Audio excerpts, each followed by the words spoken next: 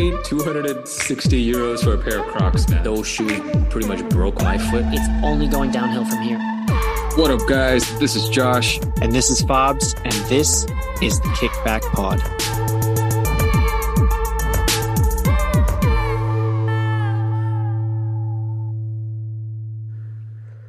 Hey, yo, what is up? Welcome back to the Kickback Pod, episode 48. We're going into like 2 years of doing this pod. So happy to be doing it with you, my man Fobs. We're in completely different continents right now. I'm back in the 6. I'm back in Toronto with my parents, staying at my parents' house for the Christmas holidays this year, while Fobs is back in Berlin. I'm hearing from a lot of people who are still in Berlin that it's really cold over there right now. Is that true?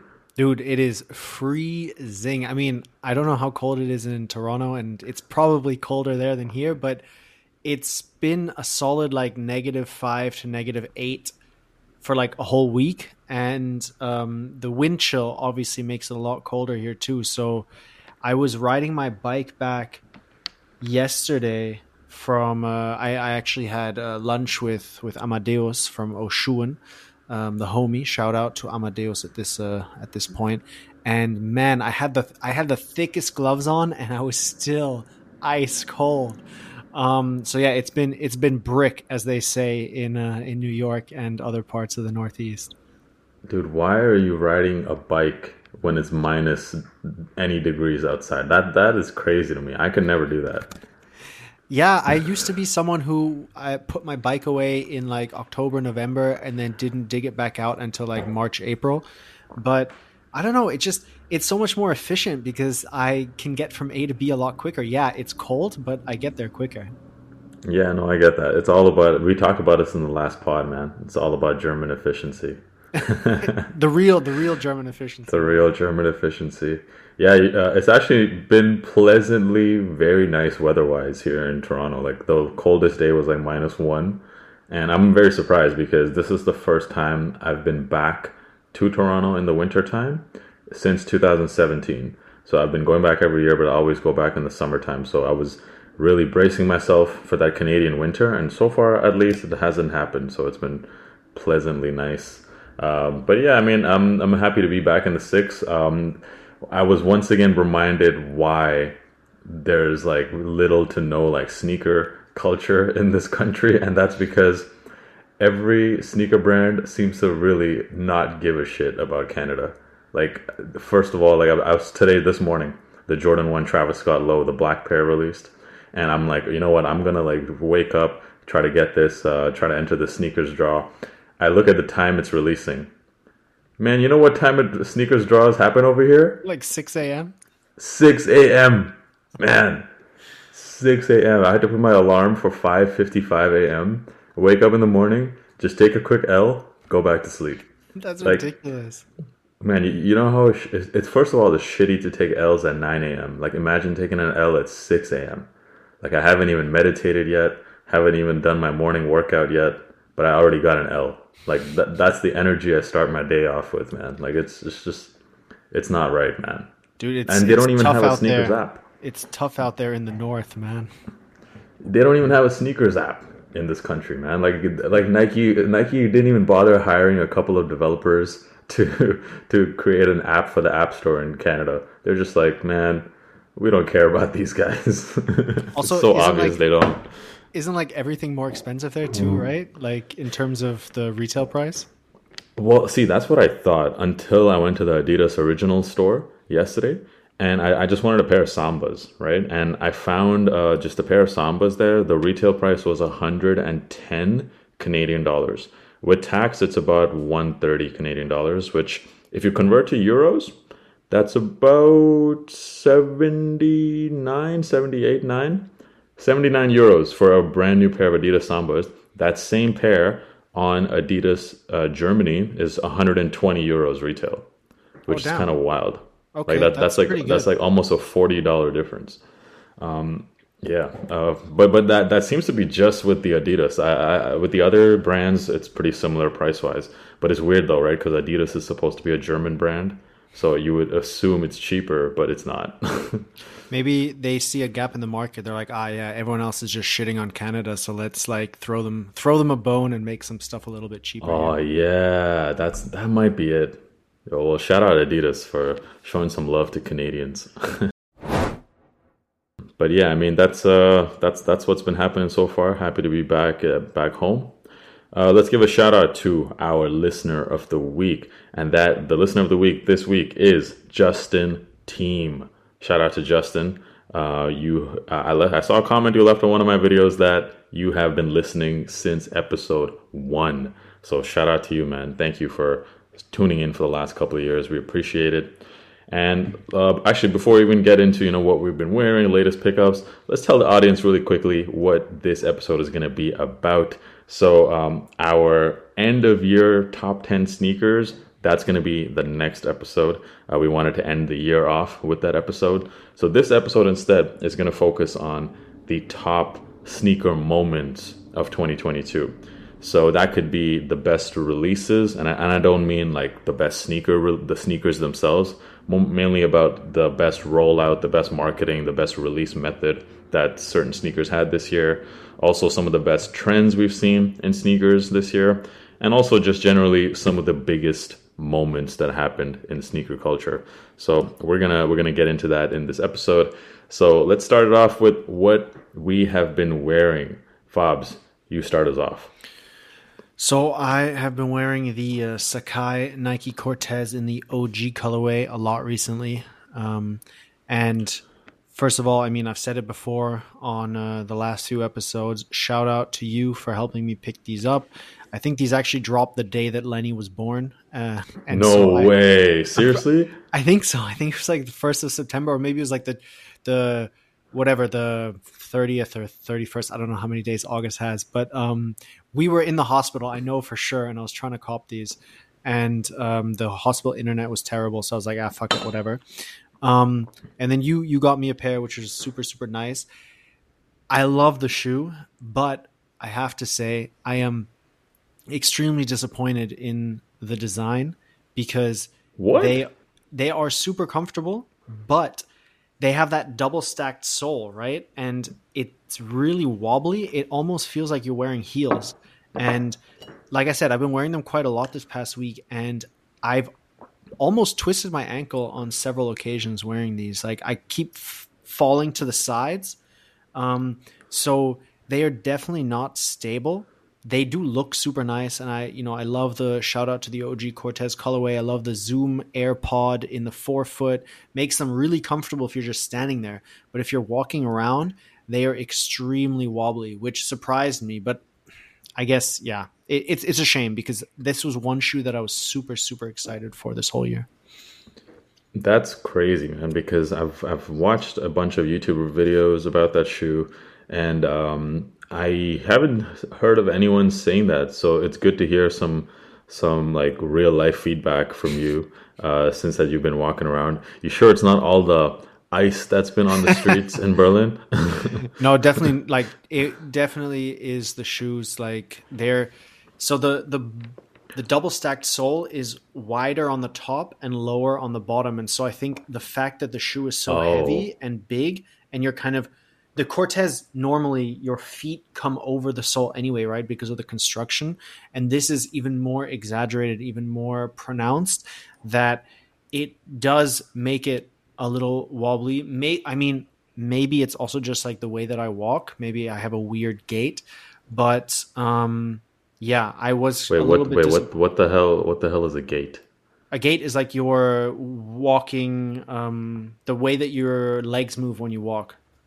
That's called a gait? Yeah, it's spelled G-A-I-T. Yeah, G-A-I-T. I'm pretty sure. No way, man. Maybe there's an E at the end, but it's a real word, man. Google it. And I'm sure some of the listeners can. I've never heard of this word. I feel like this should be the name of our episode: "Walking Through the Gate." No, but it's definitely. I mean, like I said, it could be me, but I just don't feel very stable in the shoes, which is a shame, because it would have been like my go-to. Even during the winter months, it's a white shoe, but like I don't really care. So I probably won't be wearing this as much as I intended to in the beginning, but it's a shoe that I'm going to keep just because it's, very meaningful to me because I'm a big Cortez fan. So yeah, a little bit disappointed, but it's still a dope shoe. What about you? What have you been wearing? Wait. Before we get into that, did you see that new gray colorway that dropped? Yeah, that was nice too. You like that one too? Yeah. Interesting. Your feedback is very. I never thought of it, but you're totally right. It must feel like a heel, right? Because the two midsoles, the top one is a lot thicker than the lower one, so it kind of like slants down. Exactly. So it does kind of that. I mean, that's how high heels are, right? So I get what you mean. So okay, well, a bit of a design flaw then. I think so too. Yeah. Well, so as far as what I've been wearing, I only took 2 pairs of shoes with me on this 3-week trip to Toronto because I anticipated buying some shoes here. So the first is a Lost and Founds. It is the hottest shoe that dropped this year, and I felt like I just really needed to bring that on the trip since it was such a recent drop as well. Big mistake, to be honest, because it's been snowing quite a bit here, and I should have maybe brought those like UGG shoe protector things that a lot of the TikTokers have been using because like right now my shoes are kind of getting destroyed a little bit. And the other shoe that I brought was the Protection Pack, the gray colorway. And I brought that pair because it's just like my favorite shoe to take to the airports because it looks great with like, like an airport fit, which is like just sweatpants up top. No, sorry, sweatpants and then like sweater, just like the whole like super cozy fit. And I feel like these shoes just look so great with a very cozy fit. So that's it. That's all I've been wearing. I am going to be. I did also buy a pair of Sambas at the Adidas store, which I haven't worn yet. Just like a regular, not a collab or anything, just like a GR Samba. But yeah, that's it. That's what I've been rocking. Let's get into our latest pickups. So I can go first. So 3 pickups before I flew to Canada. The first was the New Balance 1906R in that green and white colorway. This was just a GR pair, and I was really, really looking forward to this shoe. It seemed to drop in the US a long time ago, like maybe 2 months ago. Was waiting and waiting for the European drop. I saw that they finally released at Foot Locker. Foot Patrol. Definitely wouldn't release at Foot Locker, but at Foot Patrol. And I went ahead and copped it, got it in my size, and very, very pleased with the shoe because I think the colorways, these 3 colorways, there was a white and green, a white and red, and a white and gray, I believe. They look so good on this model. And to me, it looks even way better than that OG collab pair with This Is Never That. I really like these colorways. The green one, super mood board friendly, very hidden New York type of vibe with its white, green, and cream colorway. And I think it's great. And I think I've said this before because this pair has like a completely mesh upper, I find that it's actually even more comfortable than the 2002R. It's got the same cushioning unit, which is based off of a New Balance 860 V2. So it's got the same cushioning that we all love in the 2002R, but in addition to that, it's got like a very breathable upper, which is mainly mesh. So I think overall, it's actually a more comfortable sneaker than the 2002R, which is already a very comfortable shoe. Yeah, so, I was going to say that's saying something because the 2002 was very, very comfortable and surprisingly so. I think it is mostly down to the cushioning unit, and if that has stayed the same, then it isn't surprising the 1906R is also comfortable. But yeah, I agree with you, man. Those colorways, so nice. All 3 of them. I think there were a bunch of other ones that have released or will be releasing. There's like a gold one and a navy one. Yeah. All of them really, really on point. Lovely shoe. Very, very nice. Next one I got is what I think is one of the most underrated releases of the year, the Jordan 1 Low Voodoo. This was a collab with NBA superstar Zion Williamson.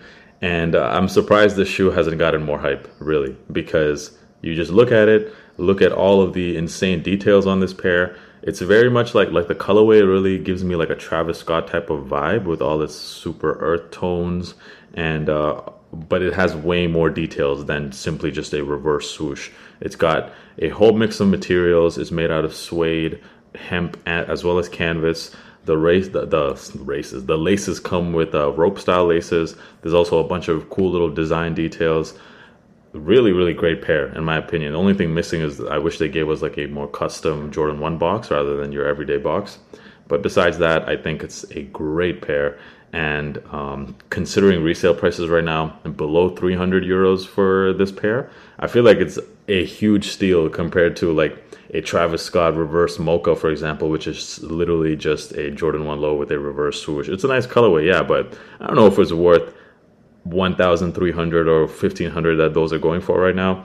I would personally much rather have these Voodoo lows for around this 200 euro price range. I think it's a pretty great pair. Have you seen that one? Yeah, I thought it was interesting. I'm always a bit wary when it comes to these kinds of PE versions of Jordans for Jordan signed players like Zion Williamson. I think Jason Tatum is another one. But I do have to admit that it is quite nice. The colors work really well, and I like the Voodoo inspiration, which I believe is or comes from New Orleans and that whole area, right, where like a lot of Voodoo is practiced. I think I'm not sure where exactly the inspiration came from, but they really tried to incorporate that Voodoo concept into the shoes by putting like a whole bunch of different materials, mismatched colors, because that's kind of how Voodoo dolls are made. They're just made using like random materials put together. So I thought that concept was executed really well. But yeah, a great pair. And finally, last pickup was none other than DJ Khaled. We the best. We the best. Definitely we the best leather, because the leather on this pair, I said it in my review, I think it's the best leather we've seen on any Jordan release, period, this year. And there's been stories about DJ Khaled actually going way above budget for Jordan Brand. In order to manufacture these shoes, he wanted like the butteriest feeling leather. And it really came through, because the shoes, leather is just so soft, insanely soft. Haven't felt that on a Jordan model in a while. And on top of that, more premium details. You got the inner lining, which is quilted, very similar to like the Ama Maniers, similar to the Just Dons also. So very luxury feeling type of shoe. And my favorite part, which is the tongue of the sneaker. You know, everyone, it's either like you hate it or you love it. The Jordan 5 tongues, they're usually really thick and really fat. But these ones, very, very, very thin tongue, kind of like inspired by the Off-White 5s, I suppose. But that really nice thin tongue with the quilted lining, really nice. The only thing I don't like, of course, is that on the back of the shoe, it says in big letters in a pretty, in my opinion, not so nice font. It says "We the best" on the back of the shoe. So that's the only thing I wish they changed. But I mean, it is DJ Khaled's shoe, so it kind of makes sense that it's there. But other than that, like, great execution on a pair of 5s. Yeah, I'm surprised that I mean, it's good to hear that the quality is good, and I do love the pastel colorways. It's just the Jordan 5 is just not my sneaker, and DJ Khaled is just not my type of DJ. I find him very, very obnoxious. Especially the whole rollout for these shoes was so obnoxious. Like I love the rollout. I love the rollout. The videos are so annoying. Like the way he's always like presenting them, and he's like, "Look at this, oh, look at that," and then like placing them in front of the camera, just Did you see the video when he like rolled out like a whole private jet that just had like a bunch of the Jordan 5s inside and a bunch of like waiters in the jet like holding the Jordan 5 on like a serving tray? Ridiculous. That's probably where most of the budget went instead of the materials that went into the rollout. Probably. No, but those are some solid pickups. I think we have one of those rare weeks where I have more pickups than you, which happens probably once or twice a year. Wow. Okay, let's get into them. So my first pickup is the Slam Jam Nike Air Force One, which actually just dropped, I think, early this week, or even late last week. And I have to say, I have it right here. It is so sexy. I mean, what is that middle panel made out of? Mesh, like the same mesh that you have kind of inside the sneaker sometimes. Mm-hmm. And what I love about this shoe is that Slam Jam always goes above and beyond when they collaborate with Nike. I mean, look at their Dunk High, which I have. Look at their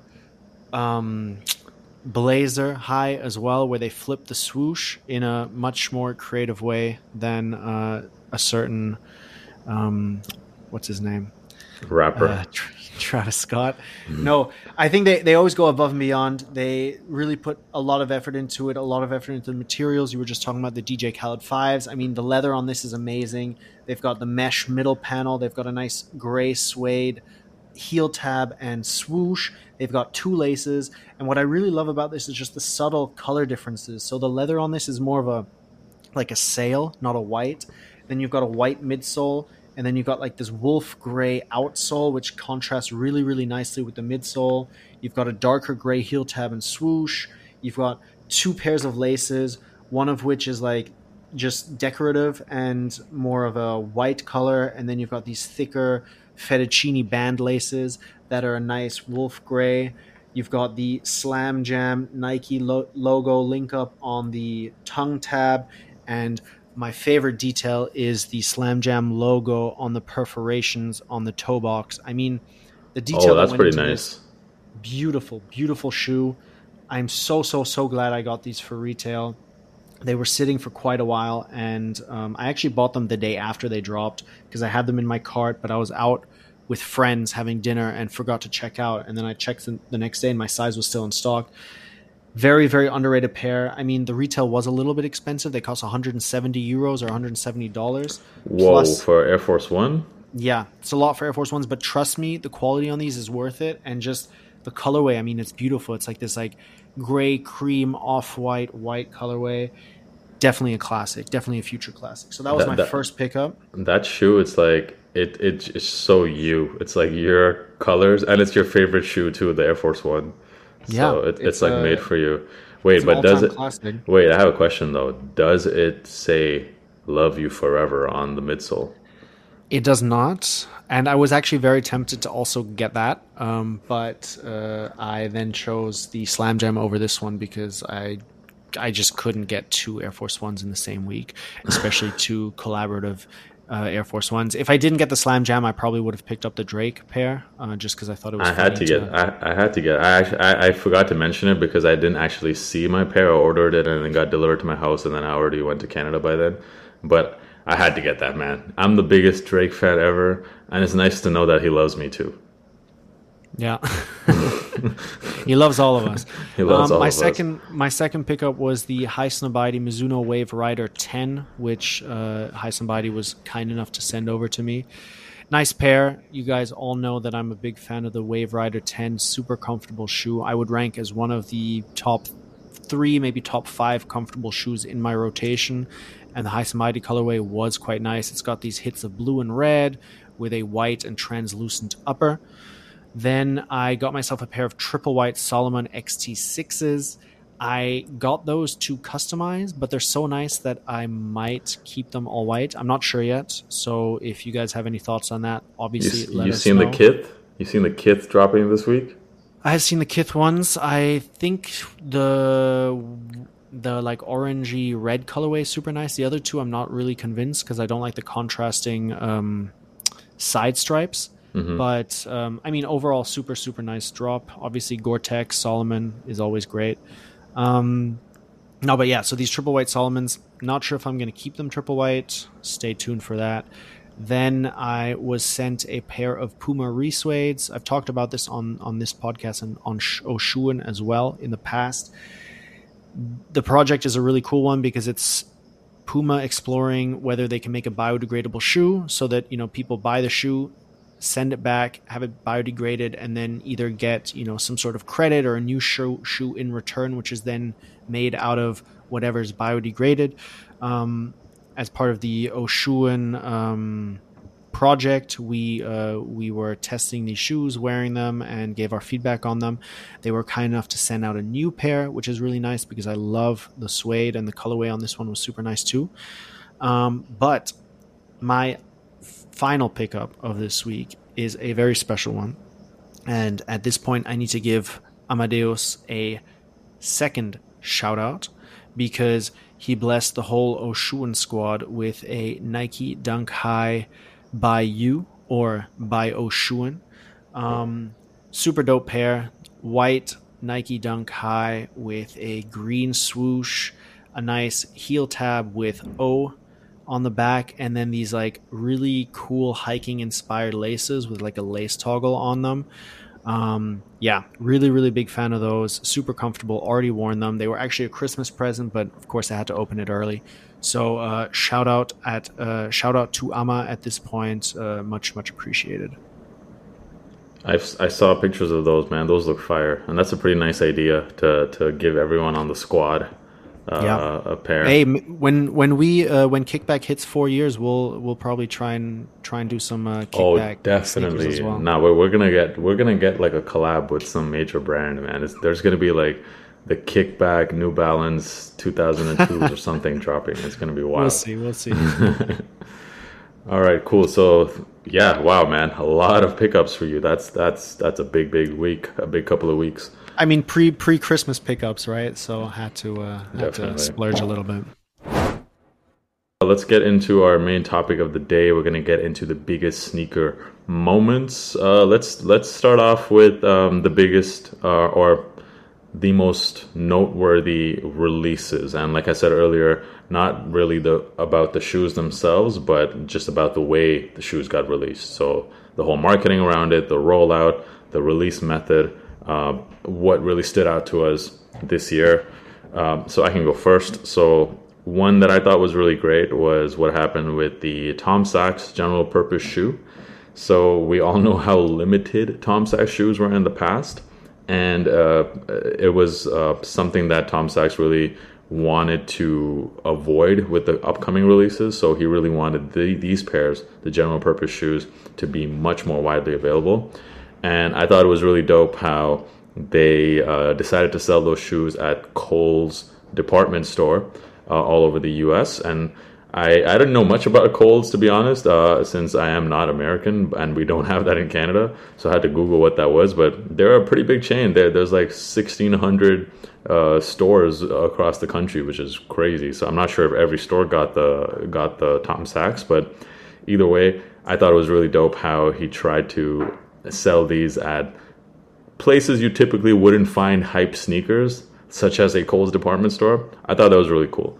And really kind of served his purpose that he was trying to fulfill by making the shoes as widely available as possible. Also, it turns out that because there was so much quantity on this pair, the resale prices weren't too bad. Pretty easy to get this shoe. I managed to get my size. I did pay resale, but I got it for a very, very, I thought, affordable price. And I was pretty happy with it. It's a nice shoe, the yellow pair specifically. And yeah, that was my first nice or noteworthy release. I think you got one. No, I mean, I was gonna say I really agree with you there that it's definitely cool to see whatever you want to call Tom Sachs, a collaborator, a designer, creative, whatever, really following through on their promise, right? Because he said the general purpose shoe will be a shoe that everyone gets and they will restock, so don't pay resale, or at least don't pay incredible resale prices. And it's a nice full circle moment because, as you said, his previous releases have been super hyped. They've been super limited. And I feel like those kind of served as a test run for this release in the end. And it's kind of been a journey for Tom Sachs and Nike. And I'm not saying that the journey has come to an end, but this project at least has come to a conclusion. And he's been able to release shoes to the public where they're super widely available, and everyone who wanted to get one pretty much could get one. Using another example, and I don't want to talk too much about this person, but Kanye West saying, everyone will have Yeezys, right? I mean, it took ages for that to happen. And the 350 V2 is probably the closest Yeezy has come to providing a shoe that almost everyone can have, right? It's still quite an expensive retail price even. But that for me stands like in a little bit of a contrast to what Tom Sachs has done, right? I mean, sure, it's also taken years, but I think as soon as the general purpose shoe was announced, it was announced that this is a shoe for everyone. Everyone will be able to have it, and boom, pretty much everyone was able to have it at a relatively affordable retail price and then also even resale price. So definitely something cool, because I think, and we'll talk about this a little bit later, but general release shoes have pretty much not dominated this year, but have performed much better in relation to collaborations this year than in previous years. Previous years collaborations hyped, limited releases were the be all and end all, but nowadays it's kind of changing and the focus is shifting more to more widely available general release shoes or general release models or general release colorways. And it's cool that, Tom Sachs and Nike have been able to do that too with a collaborative shoe. Yeah, really, really, really dope.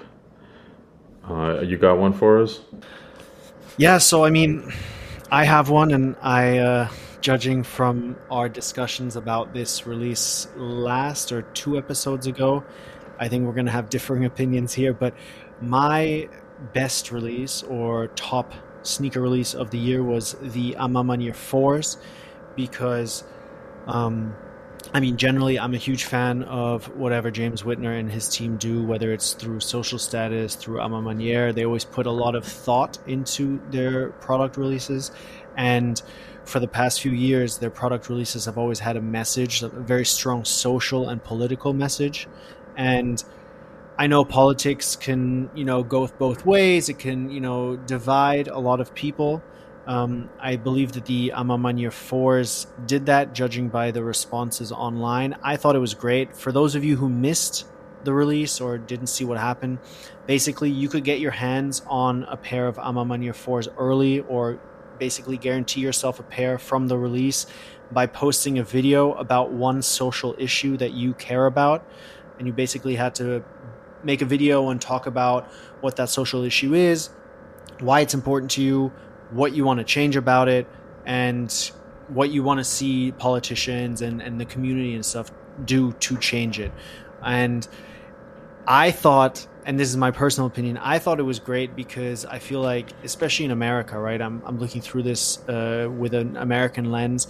I think, although, you could apply this to a lot of different countries, voter turnout is always very low, especially in the US, especially among specific demographics, age groups, age brackets. And I think getting people to show their passion about certain social issues, political issues, and then actually, walk the walk instead of just talking the talk, and talk about what they want to change, how they're going to change it, what they're going to do, is a quick and easy way to try and win a sneaker that you want. And I thought it was a good way of combining things, because, like I said, all you have to do is make a video, post it, whatever, think of something that's important to you and talk about it for a little bit, and then hopefully eventually actually go out and do what you said you were going to do. So I thought that was a nice way of bridging the gap between all the social issues in the US and also worldwide and a sneaker release. But Josh, I know you have a different opinion there.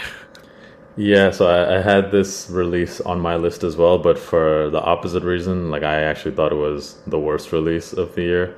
And I think it's because, like you were saying, politics, yeah, it can be very divided, sure, but I think there's also a lot of people who simply don't care about politics.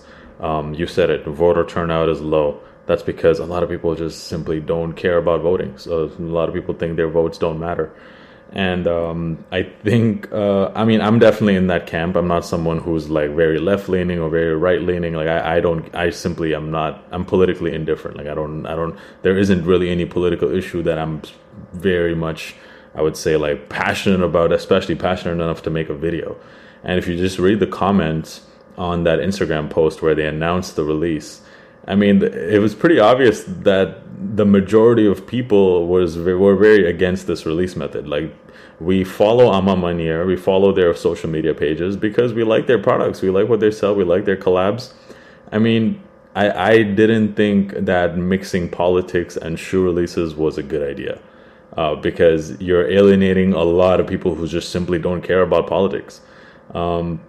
And also, like, it was just a lot of effort, man. Like, make a whole video. Like, I got to do what, like a whole PowerPoint presentation now just to get some shoes. Like, it's like it made me think, like, you know what? I think I'm better off just paying resale. Like, I don't want to do all this, especially about some topic that I'm gonna like fake myself into making it seem like I'm passionate about it. You know, like I just thought it was a bit too much. I felt like a lot of people, just reading the comments, a lot of people seemed to agree that it was just a bit too much just to get some shoes. You know, like, we just want to get the shoes, man. We don't want to like tell you why, you know, whatever topic is so terrible in the country. You know, like, I just want the shoes. So yeah, but this was the early release, right? There was still the normal Ama Manière release, which you copped on, right? Yeah. And then there were releases on Nike sneakers as well as at retailers worldwide. So basically, what they did was, they just, I don't know how many it was. Let's say it was like 10%, 15% of their own stock, right? Ama Manière stock. They carved that out for a special early release to, you know, to anyone who wanted to take part. And I think that's where I disagree with the Instagram comments. Like, if you think it's corny, if you don't want to put the effort in, then don't do it, right? Because yeah, but initially, okay, like, correct me if I'm wrong, all right? But initially, when that post first went up, I clearly remember seeing that they wrote in like big letters that there will be no other online release of this shoe. And I think they changed it after they saw all the feedback on it. So, like, I think like all that anger, all those posts came from that initial post about like the release method. And yeah, I mean, they did have an online release, which is like, okay, I'm grateful for that. I was able to cop. But like, if that was the only release method, like, I think a lot of people would have had a problem with it. I mean, fair, right? But also, I think it's just as fair for Ama Manière, whose you know, founder and team they are very socially active in their community. They're very politically active as well on Instagram and on their social channels. I think if that's their identity as a retailer and that's the way they want to go, like, I'm not saying everyone has to like it, right? So like, you're well within your rights to not agree with it, just as everyone else is as well. But I think they're also well within their rights to say, nah, fuck it. This is the way we want to go. This is the message we want to leave. And so that's why I thought it was good, because they were kind of doing their own thing. They were doing something different. And I mean, there's been raffles in the past. Like, what's that one retailer in the UK? Offspring. They do a lot of these kinds of stuff, right? Like a lot of these random raffles where you have to do a video or a challenge or whatever to get your shoe. And I know a lot of people complain about that as well. But it's always sneaker related though, the videos. It's like if when I think when the Off-White 5s came out, they were like, oh, show us your Jordan 5 collection in a video. You know, like, okay, I get that. You know, and they want to give it to the real Jordan 5 fans. But like, this was a bit different. Yeah, true. But again, I think whilst people are well within their rights to not like it and disagree with it, I think the retailer is well within their rights to release it however they want. And I would much prefer releases be like this than have a trophy room back door, for example. Oh, 100%. Like, no doubt about that. Like, that had to go down as the worst release in history. I mean, the trophy rooms.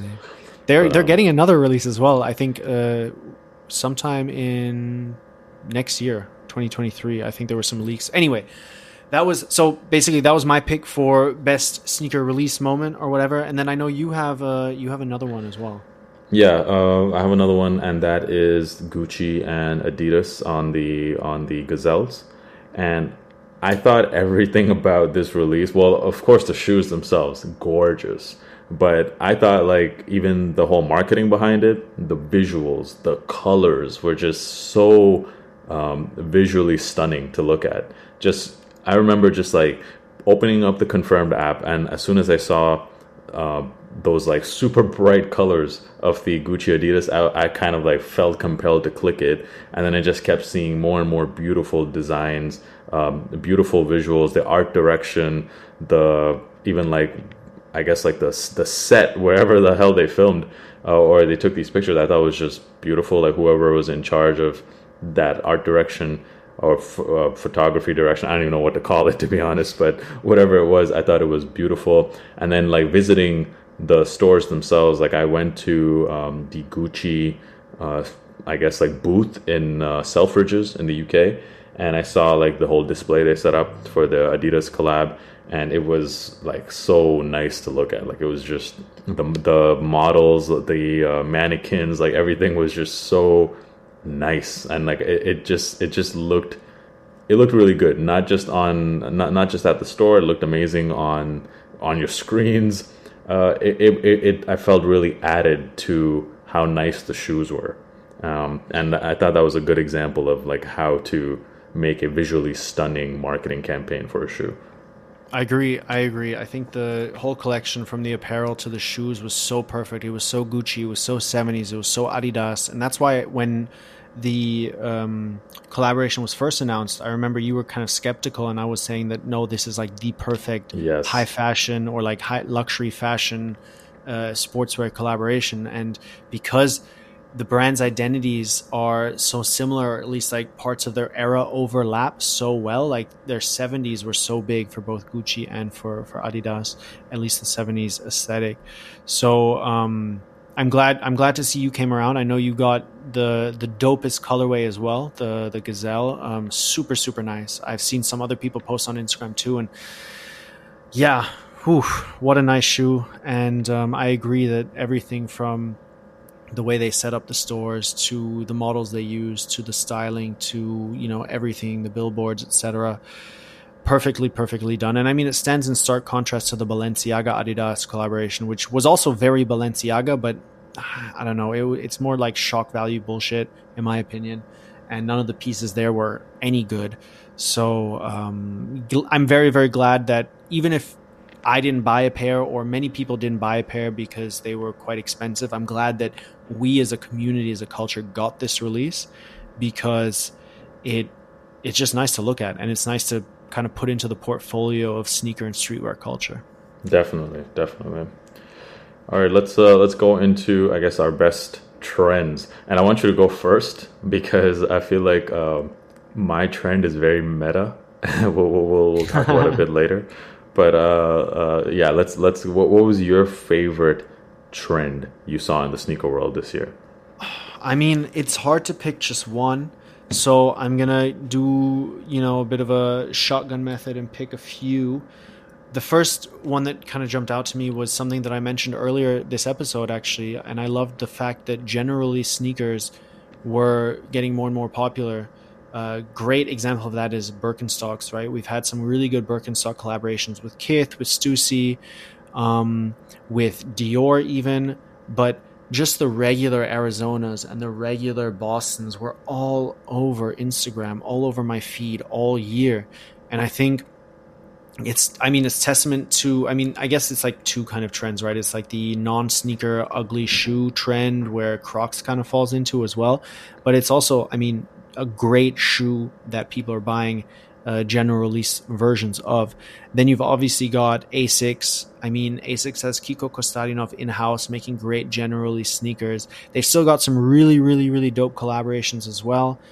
Brain Dead collaboration is one of those, but they also have, I think there's, obviously the Jound, Gel Cayano 14, but some of their strongest sneakers are generally sneakers. The Gel Cayano 14, for example, the 28, they're all getting really, really nice colorways that you see more and more of on the streets. Especially in Berlin, I think every second person in Kreuzberg or in Neukölln is wearing Gel Cayano 14s. So really love that. Obviously New Balance with Teddy Santis, a lot of general release love there. Although you could probably argue about whether or not those are actually general release sneakers. I would consider them general release. And then also at Adidas, you've got the Gazelles, the Sambas, you've got some high profile collaborations with Jound, with Gucci. Gucci obviously already released, Jound is coming up. But those shoes are classics. They're back in a big way. You see them all over the feeds. People who previously never wore that shoe are now interested in that shoe, which is really cool to see. And then another brand that deserves a mention here is obviously Solomon, because they have great collaborations. I'm looking at, the Kith Gore-Tex collaboration. They've got the Hidden New York collaboration, but most of the shoes that you see on your feed that are Solomon are generally sneakers. So I feel like this trend has been bubbling for a while, but it really almost reached its peak in 2022, and I'm very excited to see where it goes in 23, because it puts the onus back on the brands. Like, hey, people don't just want collaborations. People want dope, shoes that are widely available or are designated as generally shoes. So very, very excited to see what comes next year. So that was kind of the first, I guess trend is maybe too strong of a word, but although, yeah, I mean, trend, like vibe, aesthetic thing that people are into at the moment. The second one is a personal favorite of mine, is that a lot of 2000s runners are coming back. The New Balance 1906 is a very 2000s-esque runner. You've got the Mizuno Wave Rider 10. You've got the Gel Cayano 14. And then another example of this is the Brain Dead Oakley collaboration that recently came out. A lot of very 2000s vibey shoes. Nike Shox was a big one in, 2020, 2021, has simmered down a little bit since then, but, 2000s runners are definitely back, and fashion is cyclical, right? So a few years ago, it probably would have been 90s fashion and 90s sneakers that were coming back. Now you've got 2000s, and I think 2000s are relatively untapped because it's so recent, and I would argue that you probably have more classics from the 90s than from the 2000s, but there's some hidden gems there. Like I said, the Wave Rider 10 is super underrated. We discussed that last episode. So that's one trend that I'm really into. And then another thing that I'm seeing develop right now, which is too early to call a trend, but I know that this is the direction that Nike is pushing to, is that the Air Force One is getting a lot of love. I mean, look at the collaborations. We got the Slam Jam. We just talked about the Drakes. We've got the Fresh series, right? Like the Color of the Day series. You've got the there's just a bunch of OG colorways coming out. Was it the Union collaboration that was like the patent leather, really colorful pairs? Undefeated. Undefeated, not Union. Undefeated. So there's a lot of love for the Air Force One. I mean, in general, you see the triple whites, the Uptowns is what everyone's wearing. You got triple blacks. Supreme has their, restocking Air Force One dropping every season, which is super cool to see. And this is just the beginning. And I feel like a lot of these releases have flown under the radar. Like if you ask most people, they probably either didn't realize that Slam Jam released an Air Force One or didn't really care. And I think 2023 is going to be a big year for the Air Force One. And you said it. I mean, it's one of my favorite shoes. It's an absolute icon and such a wearable shoe that I'm very, very excited. I mean, I didn't even mention Ambush Air Force Ones that are still to drop, I believe. Not a huge fan of the first two colorways. I would love to see some sort of like bread or royal colorway with that like elongated motocross inspired swoosh. So yeah, that's kind of what I'm looking forward to in 2023, because I know that there's, rumblings there. A lot of good stuff has happened already, and a lot of good stuff is bound to come next year. So your trend about the GR, or the rise of the GR sneaker, that kind of like goes very well with my basic trend that I have realized that's been happening for most of this year, even last year, not just in sneakers, but even I would say in fashion. And that's basically like the end of trending. So I think things have stopped trending because everything is trending at the same time. I know this sounds really meta, but like kind of let me just kind of explain myself. So like I remember growing up, there would be like one cool sneaker. So if someone in my school, was wearing Jordans, that guy had the coolest shoes, and nothing else was as cool. And then you fast forward to like mid 2010s, like if you had a pair of NMDs in the 2015, 2016, like that was by far, like undoubtedly the coolest shoe, and everything else was just second tier. And then it moved on to like Yeezys, like the 350s, right? Like that was by far the coolest, most desirable shoe that everyone wanted, right? And you kind of like fast forward to this year, and it seems to me that like doesn't matter what shoe it is, everything is kind of like trending because there's like subgroups online. There's like subgroups everywhere for whatever type of shoe you like. And I know this is going to sound like a crazy reason, but I actually think the TikTok algorithm has a lot to do with this. And I've seen people even in the fashion space say that. It's because like the TikTok algorithm is so like incredible at like personalization. Like I've always said, you really want to get to know someone, like, you know, don't talk to their closest friends, like don't talk to like their mom. You really want to get to know someone, just look at their TikTok feed, because like that is like that's like the real person that the person is. And I feel like doesn't matter what type of fashion you're into, what type of sneakers you're into, if you go on like those social media platforms, you'll pretty much just see that. And you'll see that you'll see like other people who wear the same things as you, other people who are really into the same type of fashion, the same type of sneakers as you. So you don't feel anymore that, oh, okay, like these sneakers that I like are like no longer uncool. It's because like it's so like if you go online, it's so out there everywhere. The stuff that you're into, you're seeing other people into the same things. So nowadays it's like there's the people who love Jordans, you know, like they're still there, they're still around, and they're like Jordan 1s are still cool. Then there's like the people who are just into like dad shoes and like 2000s runners, like there's that community as well. Then of course there's the whole Gorp core community that's like really into the Solomons. Then we still have our Air Max guys. Like nothing is uncool anymore, everything is cool, because like there's like subgroups that are everywhere. And that's what I've noticed. Like there's no longer that like if you don't have this sneaker, you don't have the coolest sneaker, because everything is cool now. Does that make any sense, what I'm saying? Yeah. No, definitely. I think it's also, like I wouldn't call it, you called it like the end of sneaker trends, right? Where I think it's just the anti-homogenization of the community, and that happens when it becomes mainstream. It opens up, a lot of new people join, a lot of people find out more about it. Blogs, podcasts, creatives do a better job of explaining the community and explaining why they love it and what's so special about it, and the different niches as well, right? Like you've got all these like mood boards that now have collaborations and stuff like that. And I think that explosion of interest has led to this smorgasbord of like what you said, like niches and subcultures. And I mean, it's always been like a subculture with a lot of different subcultures, but it's definitely more apparent this year, I would say, than any other year. Yeah, like every subculture I feel like has been growing and growing, you know, and it's not like just one culture seems to be growing way faster than the others. It's just like everyone, it's just way easier to find other people who are into the same things as you nowadays. So I think that's really, really cool, and it's really healthy, I think, and it's it lets people be a lot more expressive, be a lot more unique, because you're no longer thinking like, oh, what I'm wearing is uncool, you know, because everything's cool now. That's just what I feel, and that's one of my absolute favorite trends of the last couple of years. Let's move into most memorable moments that happened, just overall moments that happened in sneaker culture this year.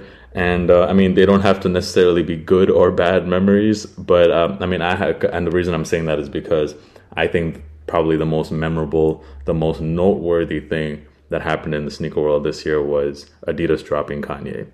Of course, like we spent a whole episode talking about this, so we're not going to get into that again. But it's by far like the most memorable moment to me, because if you think about like Yeezy brand, what it has meant to the sneaker culture over the last 6-7 years now, it's been like such a powerhouse that kind of just came up out of nowhere, right? Like we've had like all these really established sneaker brands that have been around forever, like Jordan, Nike, New Balance, Asics, and then Yeezy brand was this whole new brand that started just in like 2015, 16, and pretty much took over the sneaker world, right? Like it became one of the most popular sneakers out there, and not just among like, you know, the hype beasts, like even moms and dads wanted to wear 350s. Like this was such a powerhouse of a sneaker brand, so much so that it was delivering almost 10% of the revenue for Adidas. So to have that like suddenly completely removed from the sneaker world was crazy. Of course, like, yeah, the reasons were definitely valid for that to happen, and it should have happened. So, but it's just crazy. It's unreal to me that like next year we're not going to get any more Yeezys, right? Like that's because I just felt like it's just been part of like my life as like a content creator who makes sneaker videos. Like it's crazy to me that like I have no more Yeezy videos to make because I've made so many Yeezy videos in the past and they're just gone now. And yeah, that was that to me, like, come on, that had to be like number one craziest moment in the sneaker world. Yeah, you can't get around that moment for sure. I think in terms of what you just said, I mean, it's sad for many reasons, right? Because like you said, Yeezy and Adidas Yeezy has been part of a lot of people's journey through sneaker culture, and a lot of people maybe that kickstarted their love for sneakers as well, and it was their entry point to sneaker culture. But at the same, and this is going to sound super cheesy, right? Like, regardless of the man, whatever you think about him and what he said and what he's done, I think it's okay to still look back at what Yeezy has done, the brand Yeezy and the people that work for Yeezy and everything that Yeezy stands for over the past 5 years, right? Or 6 years or whatever it is, or even longer. It's 2014. So 8 years, right? So I think it's okay to look back and be like, damn, like they defined, or Yeezy defined, an era of sneaker culture, and nothing can take that away from it, right? I think in 15, 20 years, you'll look back and be like, damn, remember that time where Yeezy was huge and this happened and then it ended? I mean, it ended in a very controversial way, in a very terrible way, I would say as well. But I think when we're a little bit further removed from it, we'll look back and be like, damn, remember that time? Like, remember waking up at Saturdays at 8 a.m. and watching that spinning wheel and waiting to see if you got access. Like that was the shit back then, you know? And I think it's definitely okay to look back at it and smile and be like, that was really cool. And that's kind of it's part of our journeys and our identity. So yeah, there's no getting around that. That was a big, big moment. Did you have anything else that you wanted to highlight? Yeah, another moment I thought was, I mean, it wasn't as big, but it's still pretty big, was Jound collabing with Asics. And the reason for that is because Jound, undoubtedly one of the most hyped brands out there. We can get into whether or not it's deserved, but Jound, whenever they collab on anything, whole sneaker world takes notice. They've done an amazing job with New Balance. They've done a great job with Reebok. And for them to do a collab with Asics, I thought really opened the eyes for a lot of people who kind of ignored Asics in the past. Because like, if you look at what they did with that Asics collab, I know like I was always hating on it, like for a long time on this pod and even on my videos. Yeah, you look at that Asics collab, they didn't do much. They just took a very GR colorway. They wrote Jound on it. But I think just them doing that introduced that sneaker to a lot of people who weren't really into Asics before. And now they're like, oh, wow, what is that shoe? What is that brand? I've never heard of that one. Those are pretty cool. And maybe kind of just planted that Asics seed in a lot of people's heads and kind of like put a light on a brand that's been around forever, that's been a very respected brand, that's been one of the most popular brands in Asia. And I think it just kind of like put a really well-deserved spotlight on that brand. So yeah, that was my other big moment of the year. Yeah, mine was, and I mean, it's a little bit similar to what you said. I mean, John was all over the feeds, but Teddy Santis and the New Balance GR lineup, I thought there was no getting around that. That was for me the defining moment of 2022. Everyone was really excited to see what Teddy Santis would do with New Balance, and it made a huge bang. It, actually made New Balance even cooler than it was before, which is almost impossible. And so for me, that was, there's not much more to say, right? It was just, that was the defining moment. Yeah, and it was that was so great because it was like every other week there was a new release, and like just when you thought you saw probably like the best colorway, like another colorway drops, and you're like, damn, I need those too. And yeah, and they were all just GRs, and like the fact that he was able to make GRs look so good. And it wasn't just like we were looking at it with our like hype sunglasses on. Like it was, the colorways spoke for themselves. Like they were really, really nice colorways. Yeah, absolutely killed it with that partnership. For sure. No. So I mean, now we looked at top releases, best trends, most memorable moments. I think we kind of wrapped up the year in a good way. I'm excited for, I mean, we can already say next episode is going to be our top sneakers of the year. And you mentioned it earlier in the episode, in the intro. Very excited for that. Very excited for your list as well. Now that we've talked about 2022, I think it was a really, really good year for sneakers. I wasn't too sure about that a few weeks ago, but I think it was at least very eventful. So at this point, I want to say I appreciate you joining me on this wild ride called 2022, bro. Yeah, man, definitely. I think you remember when we made our resolution at the start of the year, and I said that I would try out many different sneaker brands. I think like it wasn't just me. I think a lot of people this year tried out a lot of different sneaker brands, and I think that just kind of goes back to that like overarching trend of like everything is just cool now. Everything's popular now. So like it's totally fine. Like if you never saw yourself wearing a pair of Solomons before, then you see your like number one favorite celebrity or influencer person wearing it. All of a sudden, you're like, okay, now those are cool, and that's kind of what's just happening now, right? Like, it was a great year for sneakers because it wasn't just about Jordans, it wasn't just about Yeezys.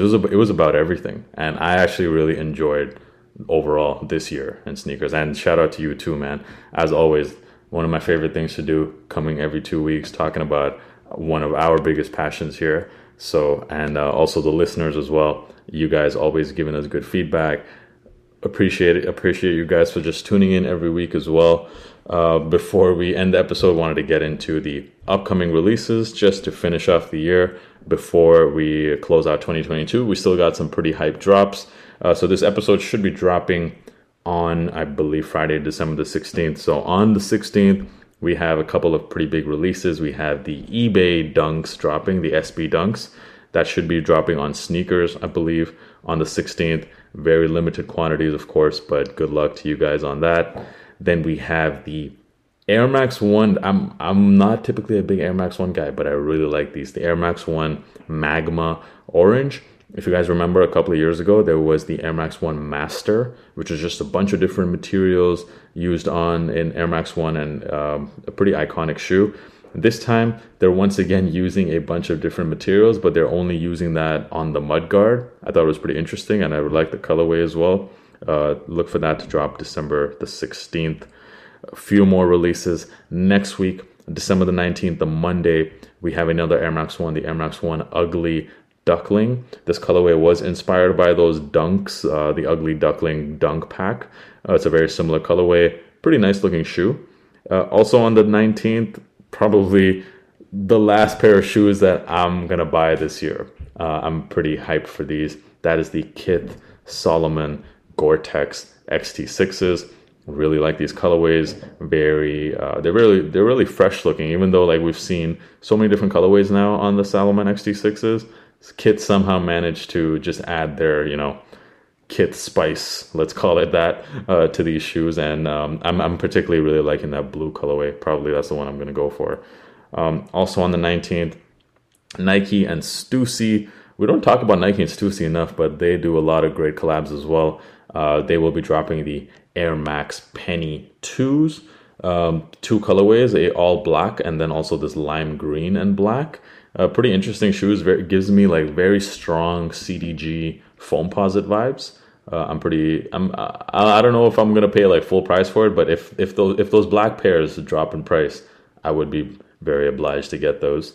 And then on December the 20th, we have the Off-White Terra Formas, which is a brand new model from Nike, something that Virgil developed before he passed. And probably, in my opinion, the craziest shoes he's ever designed, because I don't know how someone's supposed to wear these. These look nuts. These look absolutely nuts. I have no clue. I would love to see people try to style these. Those will be dropping December the 20th, I believe, on the Sneakers app. December the 21st, we have one more Jordan 1 to finish off the year, the Jordan 1 Twist 2.0, which if you guys remember the Twist 1.0, it was pretty much like a panda colorway of the Jordan 1, but instead of using leather on the mudguard, they were using like a fur, I believe, like a panda type of fake fur. So that was the difference there. Same material is being used on the Twist 2.0, except this time it's not white and black colorway, it's white and gray. It does look pretty nice. And finally, to end off the year, December the 29th, we'll be seeing the Jordan 2 drop in the Chicago colorway. Fans of the Jordan 2, you guys have been waiting on this colorway to retro for a long time. They will be releasing in the high top version December the 29th to finish off the year. Thank you guys once again for listening to this episode. Do not forget to give us a review, a positive review, a 5-star review on iTunes as well as Spotify. Share it with a friend, anyone you know who's into sneakers, who'd appreciate this podcast. We appreciate you guys as always for listening. I'm JD. I will catch you guys in the next one. Peace. And I'm Fobs. Thanks for listening. Peace.